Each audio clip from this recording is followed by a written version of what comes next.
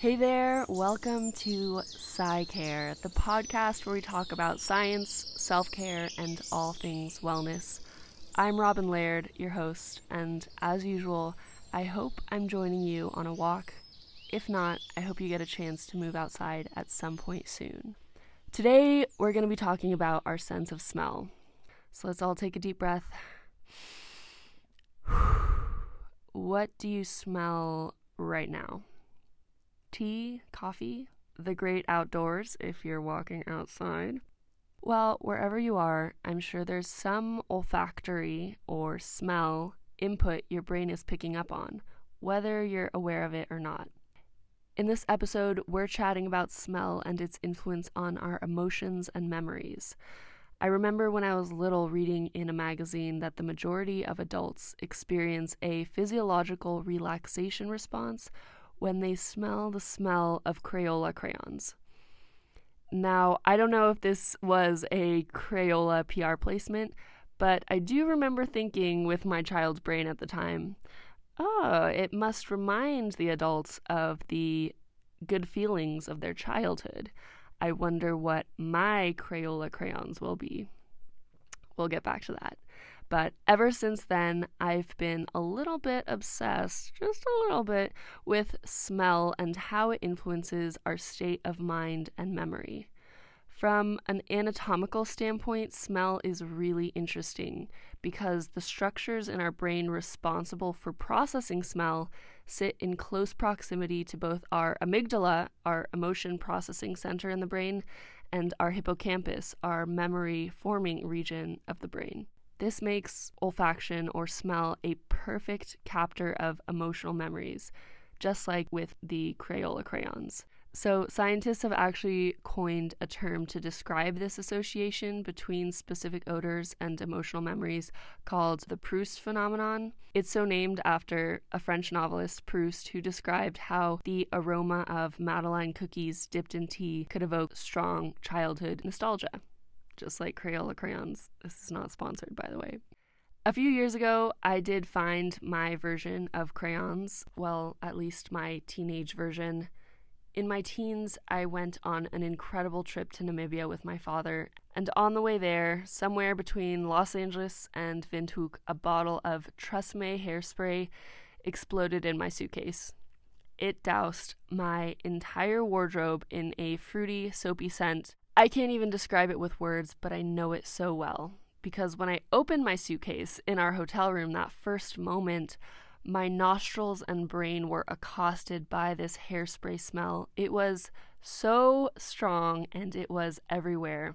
Now, mind you, I was a teen girl, so I was used to all sorts of fragrances on my clothes and in my products. I didn't think much of it at the time. Not until many, many years later, when I was working as a fashion model, I actually caught a whiff of the same Tresemme hairspray on set. And wow, did it take me back in an instant. In that first moment of scent exposure, I was pulled back to my hotel room in Windhoek. I could not only picture the details of the mirror tiling, but could also feel this certain emotional space I had inhabited during this really transformational trip with my father. We had gone on beautiful safari adventures and dined under the Namibian moon. It was incredible, and I immediately had this visceral flashback where I was not only visually revisiting the memories, but feeling them emotionally as well. And I know I'm not alone in this experience. I'm sure there are many smells that would take you back in an instance to a specific time and place, whether that smell be your grandmother's pie or a best friend's cologne or the smell of your office bathroom hand soap. Again, this is from a personal experience.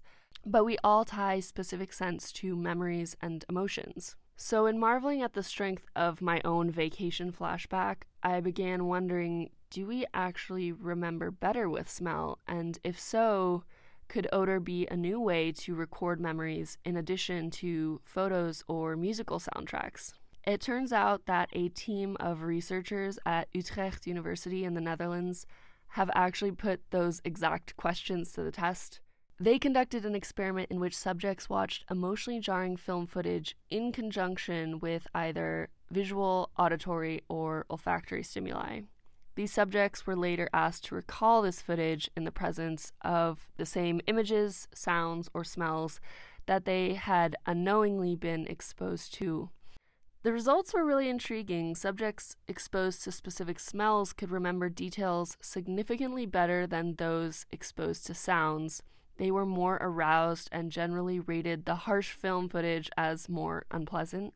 However, when comparing the scent group to the group exposed to visual cues, there were no significant differences in their memory experience and recall. So smells may actually be just as effective at capturing memories as photos.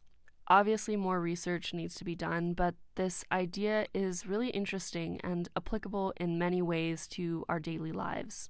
I have personally experimented with using different scents to get into different mental states. Examples of this are burning a certain candle every time you study, putting lavender essential oil on your pillow or wrist before bed, using a different body wash when you move to a new city. There are so many creative ways to use this understanding of the Proust phenomenon in our lives to guide our mental and physical well-being.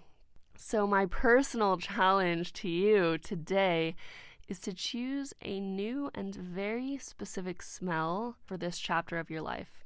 We're entering a new year. What is your 2022 smell going to be? I'm going to leave you with that today. There's more to say, but thankfully also more to come. Thank you for listening. The show notes include references to any studies I mention. Feel free to connect with me on Instagram at science.of.selfcare. As always, stay positive, stay healthy, and until next time, friends.